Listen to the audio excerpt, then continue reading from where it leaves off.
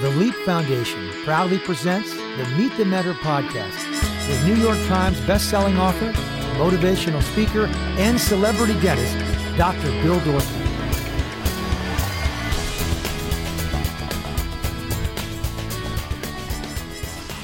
He's making a move. It's Ono against Kim as Ono has one goal. Can he cross the line first for Olympic gold? It is Ono to the line, and it is gold for Ono.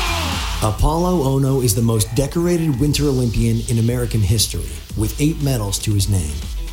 He came from humble beginnings, raised by a single dad. His thrilling victories and trademark goatee made him a global icon. He is also the owner of a pair of skates that are now resting in the Smithsonian Institute. He probably single-handedly popularized his sport.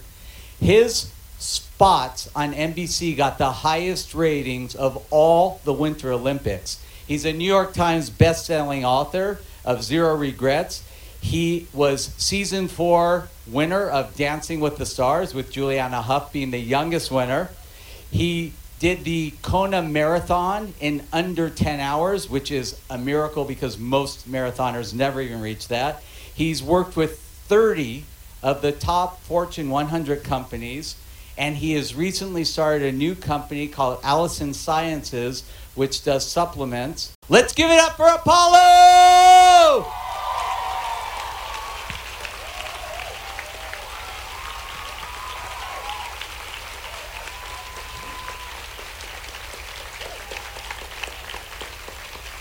Thank you. How many of you guys have met an Olympic gold medalist in life, in person? Okay, how many haven't? All right, so this is a thing that I always wanted to know. Becoming an Olympic gold medalist doesn't happen overnight. It's years and years and years of practice. At what age did you really think, I can do this? Like, I can really win a gold medal and be the best in the world? That's a great question, Bill. So I began my career at the age of 12. I'm from Seattle, and like many families, my career began by watching the Winter Olympics with my father in our living room, and I saw a sport that was so incredibly different. I used to want to play football, basketball, baseball, traditional American sports. Obviously, based upon my height, you can see that basketball is pretty much out the window. Swimming didn't go so well, although I was state champion, but then I got to a certain age group and I was about half the height of everybody else. And then I saw the sport of short track speed skating, which really spoke to me on different levels. It was young, it was fresh, it was fast, it looked completely impossible, simply for the fact that, you know, these guys are wearing samurai swords on their feet. And if you've never seen the sport live, it's entirely different on television versus seeing it in person. They go 35 to 40 miles an hour inside of a hockey rink. They pull up to 2.5 G-forces on one leg. So to give you an equivalent, that's like a 400-pound one-legged squat repeatedly on one leg in the corner over and over again. And they wear these like ridiculously tight outfits that make them look like superheroes. So here I was at the age of 12 years old. I'm like, that looks like the coolest sport in the world. My dad said no to football because he didn't want me to get hurt. He said no to boxing because he didn't want me to get hurt. And now I saw this sport and I'm like, well, this looks seemingly a little bit safe. Not really knowing what I was going to get myself into. So I was thrust into this sport. I didn't really have any real coaching, but I had a very raw natural talent that accelerated my learning process. And upon this, I kind of found this beautiful love for the sport that I didn't really know existed. And that's how my career really began, was kind of alone skating on a hockey rink in weird, odd hours where no one was really there. And then kind of catching and learning by seeing other skaters, upon which I was being invited to join a development program to really advance my skills to another level. But at what age did you actually say, Apollo, I can do this? Like, I can actually win a medal. Where did that happen? Like, really early on, in the middle, near the end? I would say probably at the age of 16, 17, when, and it really wasn't because of myself. I didn't really know how good I really was. At the age of 14, I was number 1 in the U.S. So when I reached the age of 17, I was winning races, I was winning World Cups. It was starting to sink in, but I didn't really understand the potential of what I had within me until I started to hear my coaches talking to other coaches and saying, this is the new prodigy of the United States. This is our saving grace. This is the kid who potentially will take us from having 0 medals in Olympic finals to being the savior and going on. So it was kind of a double-edged sword, right? Because I hear this, and now I have all this additional pressure, which I didn't know existed. I didn't know how good I was, but it was also kind of something like a reaffirmation to say, wow, I do have something special here. How far can I push this? So based on that, I know a little bit about you, and we keep telling these guys, and it's really amazing here because they keep hearing from successful people. They keep hearing the same things over and over again. We're not priming them. But I know in your case in particular, athletes, medalists, winners, do things that other people aren't willing to do. Successful people go that extra mile. Tell them the story about how you wore your skates everywhere you went. Sure. And I know everyone here you guys have been hand-selected to be part of this incredible program, to hear from amazing speakers in this curriculum to really enrich yourselves towards success, right? Because that's ultimately why you're here. In the Olympic space, we had coaches, we had sports scientists, we had biomechanics teams, but overall, the single most important drive and factor was really yourself. It didn't matter how good my coach was. It didn't matter what type of, quote, resources were available. The only thing that really mattered at the end of the day was how much I was really willing to take it, how much I wanted to win, how much I wanted to really push myself. So, I was telling Bill this story about a little over a month ago, and I was telling him how, I used to analyze all of my competitors. I became a complete fanatic to the point where I was almost psychotic about my competition. I used to watch them when they would walk into the ice rink. I would watch them what they'd eat. I'd watch every single mannerism because to me it was like a game of poker or a game of chess. The better I knew my opponents, the better I could figure out when they felt good, when they felt strong, or when they were a little bit fatigued. And I would be able to use that to my advantage when I raced against them. So it was a highly skilled psychological game more than anything else. But for me, the sport was so important, and I wanted the sport to be something that was completely natural. So when you walk into this room, your natural gait, what you call it, the natural way to just walk, that cadence, that rhythm, is something that's natural to you as a human being. For me, skating was not natural. Although people say sports seems natural, you're still playing a sport that is really not designed for a human being, especially a sport like short track speed skating, where you're supposed to be crunched up into like a little ball, and you're wearing skates and you're balancing on a 17-inch blade that's 1.1 millimeters thick. So there's nothing natural about that situation. So what I did was I started to wear my skates to sleep. And all my teammates were like, this guy's crazy, man. I don't know what's going on with this guy. But in my head, I was like, okay, crazy as it may be, the more comfortable I am in my skates, the more natural it feels to me, the more natural I'll be on the ice. So I'm not kidding. When I used to drive to the ice rink in the morning, so there's a specific technique in short track speed skating that requires your hips to be pointed into the corner. So you want your hips to be pointed in, and this will be the direction in which you can curve around the corner, okay? So I used to sit in my car, instead of just driving normally like this, I used to literally sit in my car with my hip tilted up and my hand like this, so this would be a completely natural movement. And so people, in sports scientists used to say, well, this is an unnatural, you want to keep your body balanced. I was on the other side of the spectrum. I was in an arena where I was like, look, if I need to take my performance to another level, what can I do today, right here and now, over the next 24 hours, maximize my opportunity for performance enhancement, right? And that really came from a mindset more than anything else. And I'm sure everyone here has heard that many, many times before. In sports or in business or in school or in life, timing, skill set, resources, these things are all an important integral part, but the real value here is something that I think we all carry within ourselves, and it is that mental strength, it is that high performance mechanism that we carry inside of our brains, and there's no one that can take anything about that, to take it away.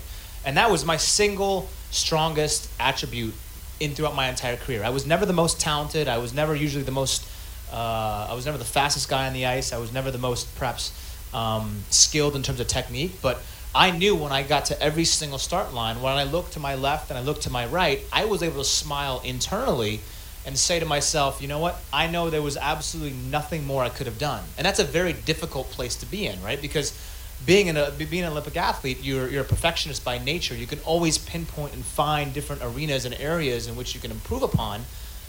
But I used to go to sleep every single night and kind of ask myself, revolving these questions, like, okay, is this enough? Did I do enough today? Could I have done more? And every single day, most of the time, and I'm sure you do this, routinely, was, yeah, I can. There's another 1%, there's another 0.5%. And to give you a little bit of perspective on what an Olympic, lifestyle or Olympic athlete's life is about, it's significantly different than a professional athlete, right? Where there's off seasons and on season, right? So you think about an Olympic athlete's life performance, and there's 4 years in between each Olympic Games. So you compete once every 4 years. That's when the Olympics are occurring, okay?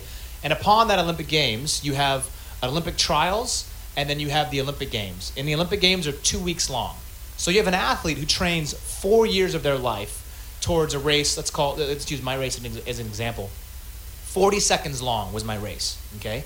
So 4 years of your life is completely dedicated towards a chance at glory of winning gold, which only lasts 40 seconds long.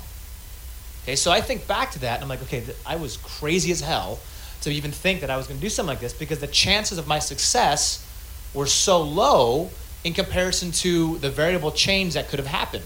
So you think about that, right? In short track speed skating, you don't have your own lane. You have guys who can bump you, they can knock you down, you can get disqualified, you can slip, you can fall. You may get sick during those 2 weeks when the Olympic Games happens. You may be sick for the Olympic trials and not even make the team to have a chance to win at the Olympics.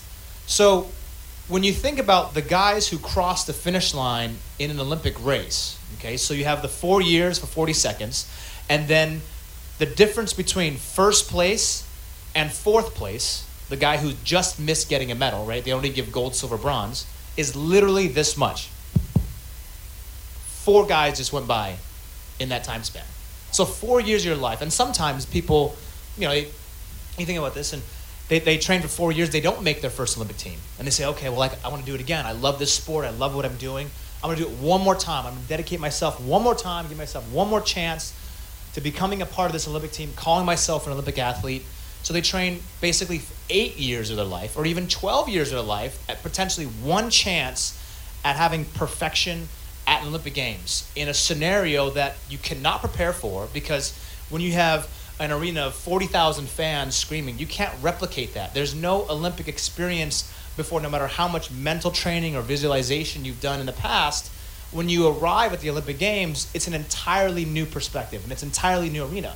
So the energy, the first Olympic experience that I have, my heart rate on my first Olympic race was like 180, and my regular resting heart rate's like 62.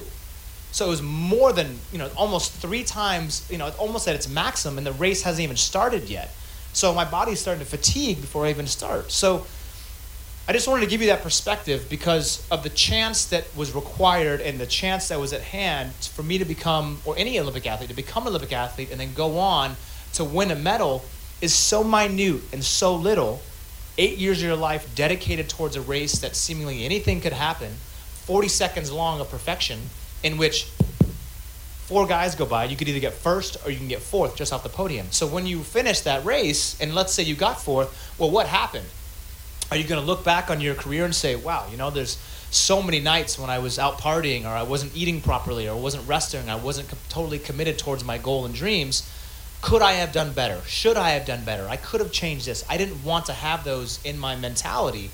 I'd rather be able to finish that race 4th place and say, you know what, there's nothing more I could have done, which is a very difficult and rare place to be in. It is, especially after all that training, But what would you say was the biggest obstacle that you had to get over to make yourself, to be a champion? Yeah. The biggest obstacle for me personally was myself. I had all the skill set, I had the work ethic, I had the talent to beat anybody in the world.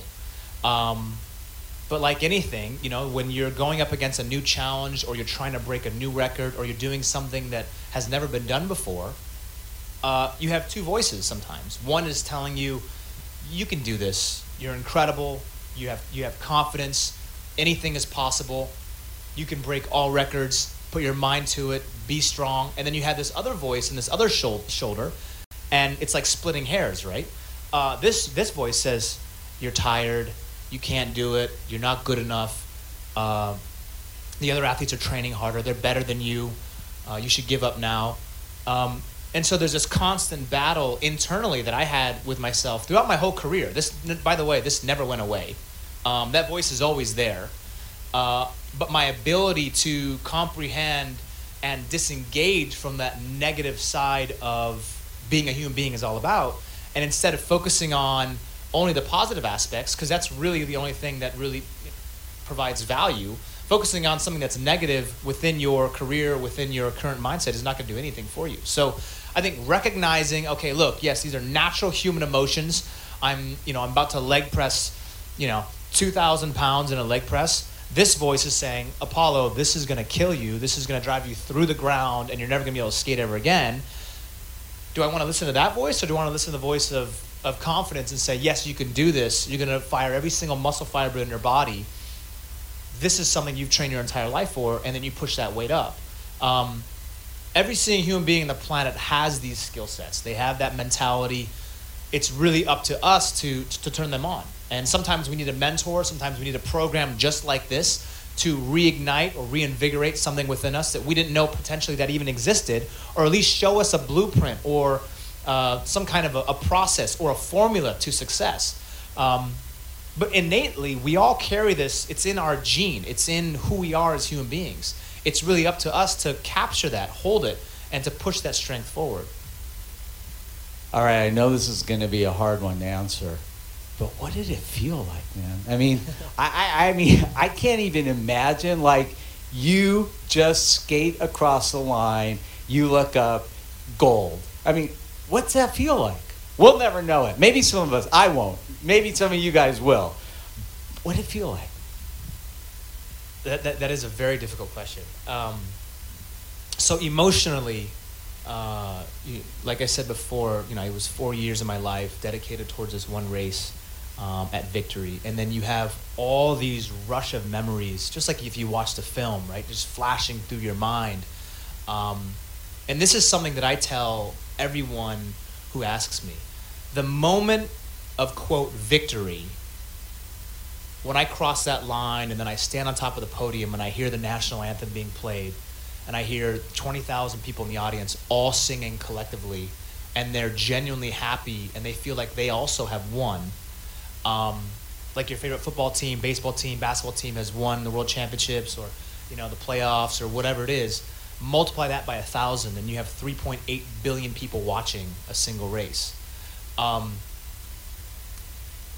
It was an incredible feeling, Bill, but in all honesty, when I look back on my career, the 40 seconds that race occurred in, I remember perfectly every single millisecond of what was going on in my mind, what was going on in my body. But it's not the most important memory that I had within myself. Rather, the 4 years of journey getting to that Olympic Games before the race had ever started were the things that were most memorable and the most important to me. Because within those 4 years is when I really found myself. It's when I faced my most, almost all of my insecurities, my self-doubts, my fears, those times when I didn't want to train, those times when I didn't think I was good enough. That's when I think I really found myself. So looking back, the emotions were incredible. I mean, it's a moment of relief, of gratitude, of strength, humble, to be proud. I mean, there's just really, you go through all the scales of human emotion. But the memories that I think about now are never crossing the finish line. Because to me, it was just simply another chapter in this entire book that we have called life. And something that I learned so many incredibly valuable life lessons throughout that 4-year process, throughout that 8-year process. When I was at my lowest point, when I was sick and I had to compete that day. And there's literally 1,000 different challenges. And anyone you can talk to who's become successful, these points at which we claim victory or we claim success are incredible, right? And we need these little micro and mesocycle goals, right, to place in front of us, because we work obviously much better when something is seemingly a little bit out of reach and we just keep chasing that and chasing that. If we didn't have that, then we would kind of be very sporadic and all over the place. But that process that happens in between from the beginning until, quote, the end, which really isn't the end, it's only another starting point till you go on beyond. That process in between is really the most influential and the most powerful, because those are the lessons that when you learn, whether you win, lose, fail, draw, whatever it is, the skill set that you acquire from that 4-year process or 1-year process or 1-month process are so incredibly valuable. You can take those and learn from that, store that in the memory banks, and apply it towards your next process, your next program, your next idea, your next presentation. And I take that with me today. I've been retired for 5 years, and every single attribute and life skill that I learned through sport, and there was many, I take that into the boardroom, whether I'm presenting to a Credit Suisse and doing a $10 billion raise for a natural resource project, or I'm presenting to Children's Hospital, or I'm doing something to a philanthropic group based in East LA. Whatever it is, the life skills and lessons that we have through the growth stage of our lives are really the most important, right? And we all want to win. I mean, we're all competitive. I was one of those guys where I'd rather chop off my own fingers than to get second place. It hurt me to not win. More importantly, that's what I really cared about. I didn't want to lose, right? It was so painful to me. But looking back upon that, the lessons that I had in terms of molding my character and the things that I did, people ask me, Apollo, did you ever get sick of skating in circles? You just go left all the time. Like, isn't that kind of boring? I think back, I'm like, yeah, it looks kind of boring. But there wasn't one day in my entire career where I didn't want to go to the ice rink. And I look back on that. Even now, I look back and I was like, how was that possible for 15 years, training 8 to 12 hours a day? There was no off season. Saturday nights, 9 o'clock p.m., lights out, right? When most of my friends were out partying. I was at home from 8 p.m. to 9 p.m. watching skating tapes and analyzing my competitors. That was my life, because to me, the most important aspect of all was not simply winning, but it really was being able to reach the Olympic Games or finish that race, have my head held very high, and say, you know what, I have zero regrets about the process. I've left no stones unturned in my preparation. And that, to me, is the ultimate victory. And as you grow, and with every year that passes you will understand that more and more and more. And utilizing these goals that we set forth in front of us are incredible markers in our life. Dr. Dorfman has one of the most incredible success stories in the world, but what happened behind the scenes was a man who was driven so much by his own personal victory to be able to be the best he could be. That's the reason why he was so successful. It wasn't because he was lucky. It wasn't because someone gave him the chance. He carved his own way by himself. And every single person here in this room has that ability and skill set. You may not even know what idea it is that you have within you, but that point will spark at some point in your life. And when it does, man, you got to follow it. You got to not let go of this thing with anything you've got. My father used to teach me that all the time. He says, Apollo, sometimes lightning strikes twice, but you got to make sure if it strikes, you hold on to it as much as you can and never let go. Because every single person in this entire world is given a different chance, a different opportunity. We luckily live in a country where freedom is, we work towards it every single day, but we have so much more freedom than the rest of the world. And we have so much more opportunity to become incredible leaders and have incredible skill set. The fact that social media is here today allows you to accelerate your idea, business partners to 1,000,000% overnight, like this. You can create stars within seconds of being on the internet, right? It also comes with a high cost as well. And learning how to differentiate that between all is really the biggest value. I'll tell you, I know for a fact I would bawl like a baby. There's no way. It would be one thing if you won a medal when you were like 90 or 95. Because it's kind of like, you work up to it your whole life, and it's like, wow, what a payoff, But you're a kid, here you hit this pinnacle in your life. And, I know personally, and I know from a lot of other people that I've seen attain great success, it's a weird thing because you've had this ultimate success and now you don't have that to look forward to. So what I want to know is what's next? I mean, what's the next big challenge? And what's the thing that you're passionate about doing now and growing and working toward? Because you already did one big one that most people in this world will never, ever, ever do. What's next? What's next for me? And that's a great question you asked, Bill, because, oftentimes Olympic athletes, we never know, we never see what happens beyond the Olympic Games, beyond the glory. Well, what is next for an Olympic athlete? For me, I was never satisfied with simply just becoming a gold medalist and then kind of disappearing and not really doing anything. Just doing speaking engagements and perhaps a couple appearances. I was very driven and very hungry for success in the business world. And so in 2010, when I retired, I had an entire plan set forth in front of me to attack the investment arena. And basically, I wanted to become a serial entrepreneur.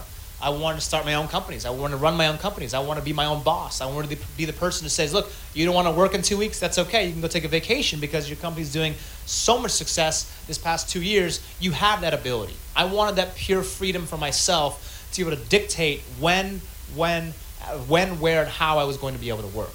So what am I passionate about now? One word, and that's people. All shapes and sizes, ages 8 to 80. It doesn't really matter.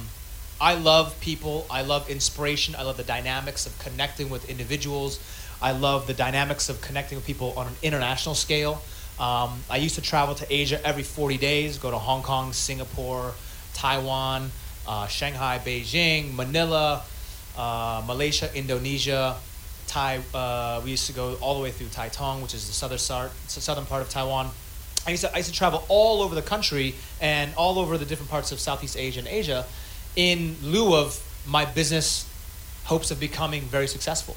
And so I looked at all the different arenas of business that were in all these different deals that were being brought to me. And I was able to whittle down to see which ones that I really thought were going to be successful, number one. Number two, which ones I really thought were really interesting. So I looked at different businesses to me that were innovative, that were groundbreaking, and there was something there where I could bring an immense amount of value. Because I had been traveling the world at the age of 14 and going to different countries, and I was winning so consistently wherever I would go, whether it was in Russia, whether it was in India, whether it was in Sweden, I would meet the same elite people and business minds every single year. And these faces started to become very familiar.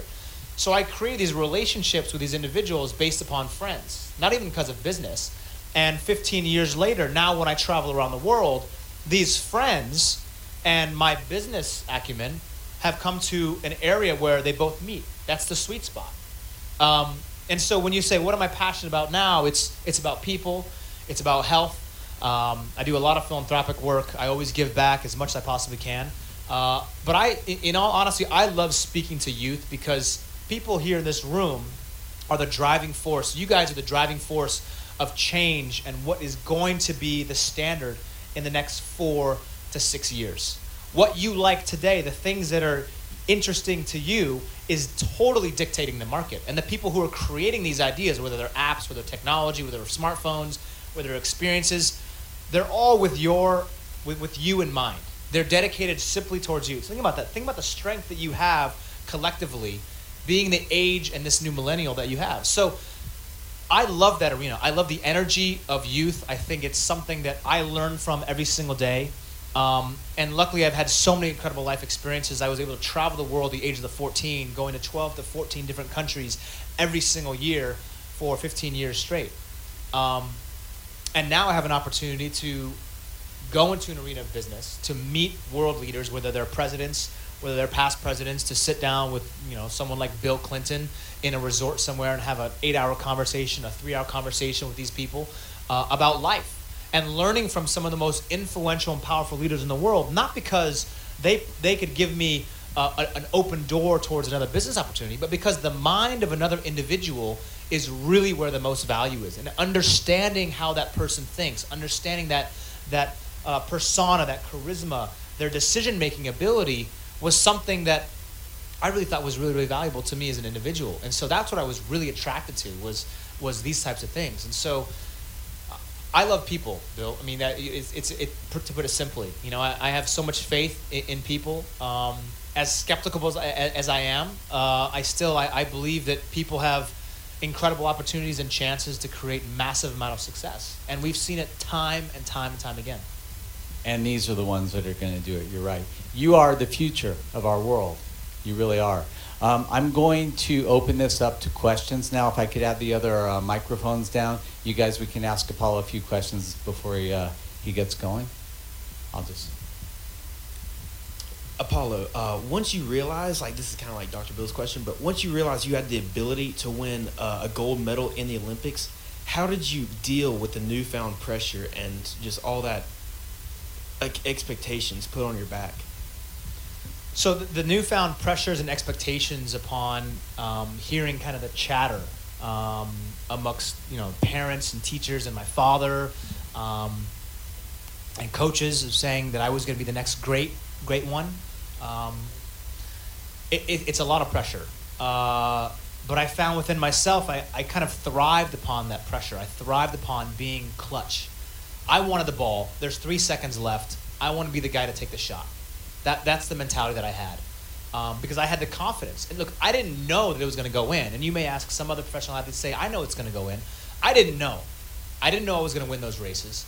But I believed there was a chance that I could. And that's all I needed, was that there was a 1% chance that Apollo Ono could cross the finish line and become an Olympic champion. And so there was a transition that happened when I understood. And it took me to win a couple of races first, to build up that confidence. That's the reality. But once I did, and I started to see, and I looked at these other athletes and say, that was last year's world champion. I think I'm better than that guy. And my teammates would be like, this guy's whacked out of his brain. He's crazy, right? But internally I said, I really believe, I think I can beat this person. And so I started to write down. I said, okay, this is the reason why I think I can beat him. And I used to, analyze every single athlete, and I was so incredibly fanatical about my routine. But that transition that happened, it went from training with the team to becoming very obsessive about my training and perfecting it, right? Not an almond more, not an almond less was the mentality. I'll give you an example, okay? So in 2002 was my first Olympic Games. I was 19 years old, okay? I weighed 165 pounds, and I could leg press approximately 1,500 pounds. Okay, which is a lot of weight, okay, in leg press, okay? Fast forward another 4 years, in 2006, 4 years later, I weighed at 155 pounds, and I could still leg press the same amount of weight. So my strength to weight ratio is drastically increasing. I basically took 10 pounds off. That was a weight vest in my body, but I was still just as strong. So in my final Olympic Games, there was another transition that I had in my head. And I said, okay, if I'm gonna be relevant in this sport, in a sport that changes every 2 to 3 years, and all the past competitors who I competed at from 1996 to the year 2002 were all retired. And now when I look in the coach's box, I skated against 80% of the coaches. That's not really a confidence builder for me, getting on the ice. Now I'm a veteran, and they know me. So I had to come with a newfound plan. And that mindset, that's really all it was a mindset to believe in myself and believe in the program that I set forth in front of me and do the impossible. So when I arrived in Vancouver in 2010, which was my final Olympic Games, I set a goal for myself to be 145 pounds and leg press like 1,700 pounds. I ended up being 141 pounds, shredded to the bone, 2.7% body fat. I felt incredible, strong, powerful. My vertical was like 37.5 inches. And I could leg press 2,000 pounds at 141. So if you look at like a lineman in the NFL, a guy who weighs like 300 pounds, he leg presses about 1,800. Okay, so here I was, this scrawny kid who looks like a Tyrannosaurus Rex because I have no arms, right? And my legs are like ridiculous, leg pressing 2,000 pounds. And that was simply all mindset. I developed this concrete mentality to be able to handle any pressure at any time. And I thrived upon that. So to answer your question one more time, what did I do when the pressure started to build? I looked at it right in the face and I said, bring it on. I loved it. And there's no other way to do it. I didn't know what was going to happen. And sometimes I was scared just like any other athlete on the planet or any other individual because I'm human, right? We have those fears of I'm not going to do well, I'm not going to be successful. There's 3 Koreans in the final, 3 Chinese, and 2 Canadians. I'm the only American. And I used to love it. I used to wish that you could put 4 of each country in the race because I wanted that additional pressure because I knew if I could win that race, that was it. And by the end of my career, I had athletes who were, claiming they were number one, they would come up to me after the race and say, Apollo, you're the best athlete in the world. And that was validation. And that carried on past my Olympic experience. You know, I did an Ironman competition in Kona, Hawaii. Are you guys familiar with the Ironman competition? Yes. So you know that this takes physical training, but most importantly, this is mental training. And the internal dialogue that you have out in Kona, which by the way is 100 degrees temperature, 100% humidity. There's black lava rock on the left-hand side of the road, black lava rock on the right-hand side of the road. You swim 2.4 miles in the open water ocean, right, which is hot, by the way. You get out, you bike, you know, in a ridiculous amount for 5 to 7 hours, okay, 100-mile bike ride, right? And then you get out, you know, and then you finish this with, you know, 100-plus mile bike ride, and then you finish with a marathon at the end of the day. And the ambient temperature in the middle of Kona is 136 degrees. Human beings are not designed for that type of sport.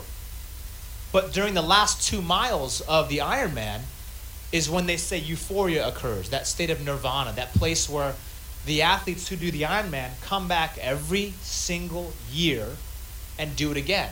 And when I was out there in the course and I was riding the bike and there was 40-mile-an-hour crosswinds and I was seeing people being blown off their bike and I'm riding up to Hawi and back, I'm thinking in my head, I don't think this was really a good idea. I don't know who talked me into this. Where's the porta potty? I'm going to go take a break, right? But then during that last 2 to 4 miles is when something occurs in your brain. You say, why haven't I done this before? And that's special. And that's when I understood the power of the mind, because it wasn't about my physiological training.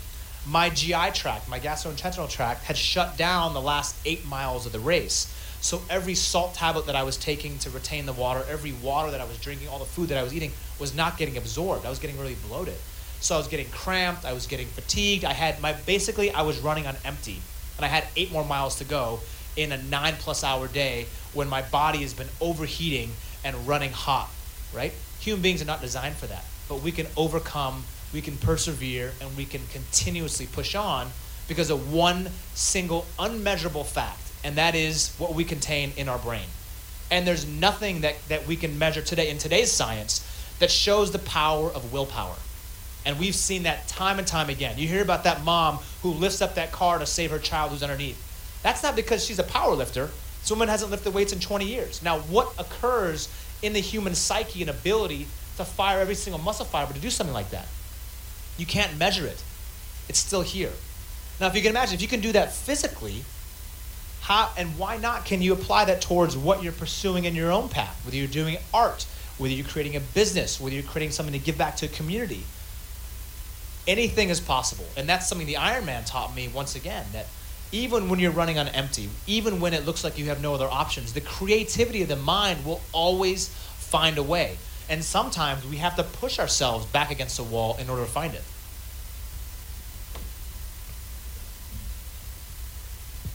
Hi, my name's Natalia Latius. Did you have a similar mindset when you competed in Dancing with the Stars? Wow. Great question. So Dancing with the Stars was an entirely different arena. Number one, it's a produced TV show. That's all I can say. I just say it's a produced TV show. Plus, I'm wearing some very interesting outfits on the show. Sequins, rhinestone. It's pretty interesting. They're not the most masculine feeling outfits on the planet. But the experience was incredible. And did I have the same mindset? Yes, I did. So my first experience was in 2007 with my dance partner, Julianne Hough, she's a judge on the show. And at the time, she was 18 years old. She had come here. She's from Utah, but she had went to study in London, her first time in Los Angeles. And she was ordering me around. I was 25 at the time. And I was like, who's this 18-year-old bossing me around the room? But the one thing I think that really stood out for me was we were just really willing to work extremely hard. Something to know about dancing is usually when people dance, there's a count, right? 1, 2, 3, 4, 1, 2, 3, 4, 1, 2, 3, 4, 1, 2, 3, 4. Whatever the dance is, there's a different rhythm and count. Well, Julianne would always count. She just naturally does, right? Because she's a genius in dancing. I didn't count on the show. So, and she knew that. And so she used to basically make me dance alone with like a little Muppet figure. I think she used to do this as torture, and just turn the music on when she'd get mad at me and just tell me to dance around in the middle, right? But what we started to do was just pure repetition. And with repetition came the hours and hours of training. We would do about 9 a.m. till about midnight almost every day, nonstop. And by the way, you're mic'd on the show. So you have a camera crew of 2 people who videotape you the entire 12-hour session plus every single day. So, you think about that. You're being mic'd. Every single thing that you say, every single face that you make, and you're dancing basically, like this with somebody the whole time. After 2 weeks, you like want to strangle that person.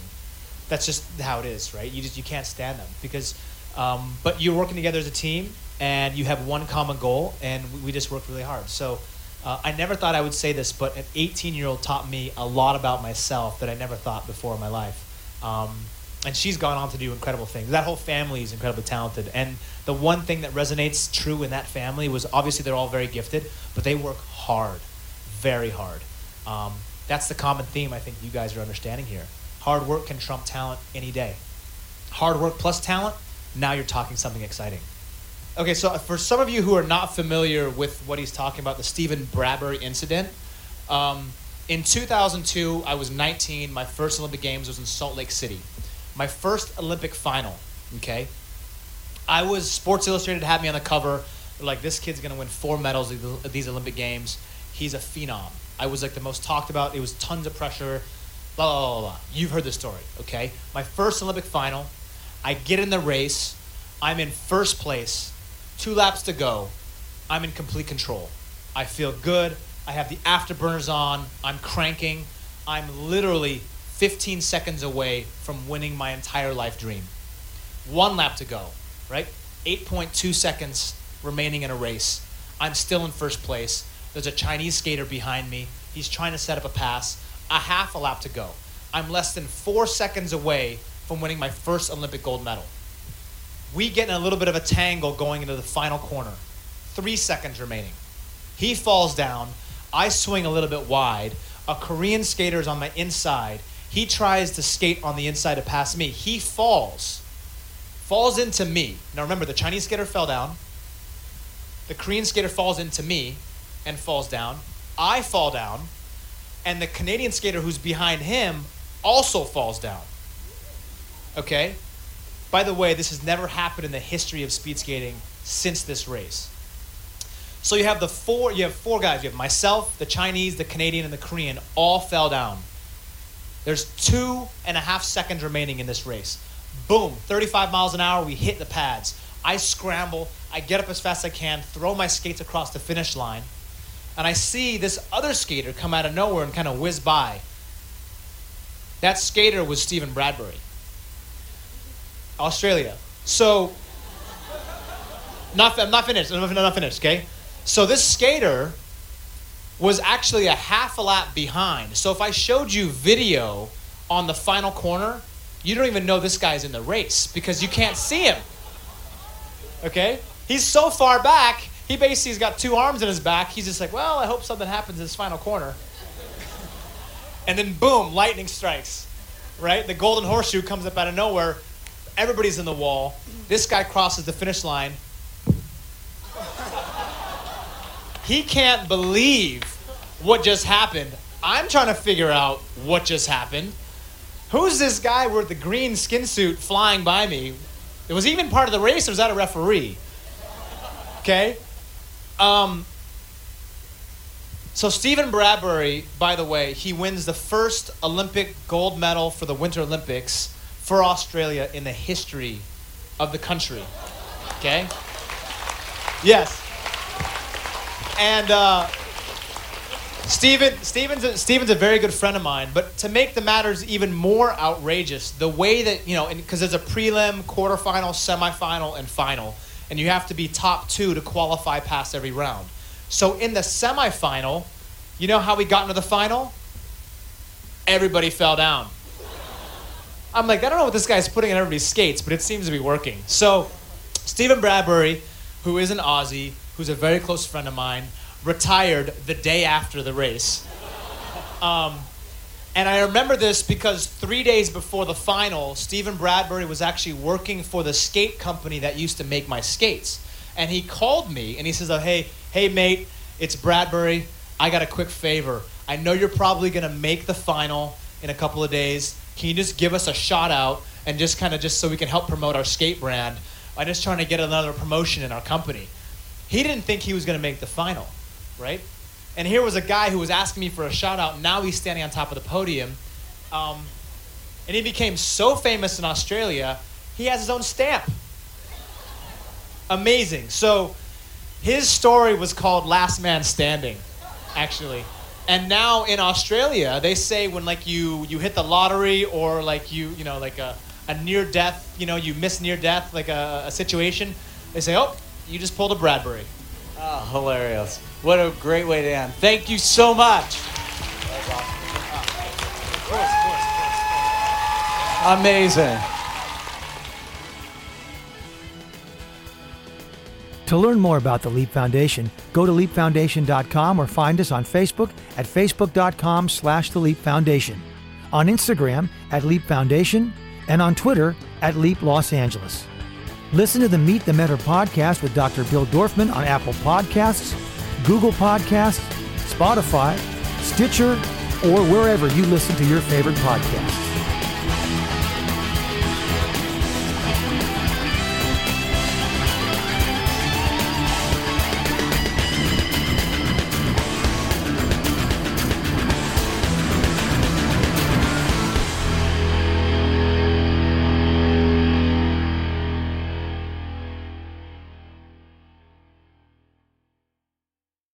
This podcast is a part of the C-Suite Radio Network. For more top business podcasts, visit c-suiteradio.com.